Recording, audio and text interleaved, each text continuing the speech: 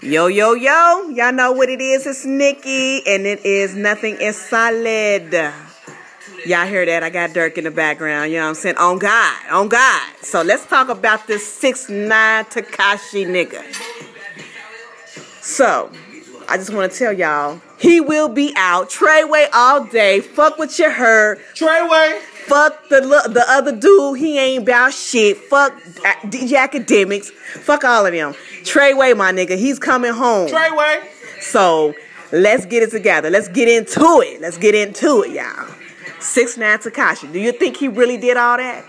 He's a little skinny, retarded motherfucker from New York. No, he didn't do shit.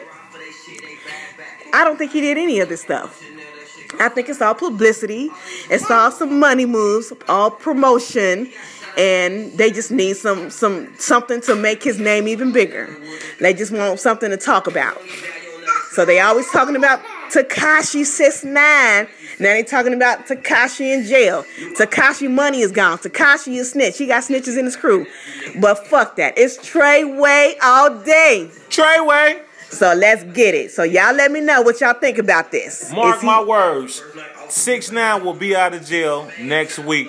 $2.5 million bond. He's like the next Tupac. Somebody gonna come bail him out and he'll be back on the streets yelling, Treyway.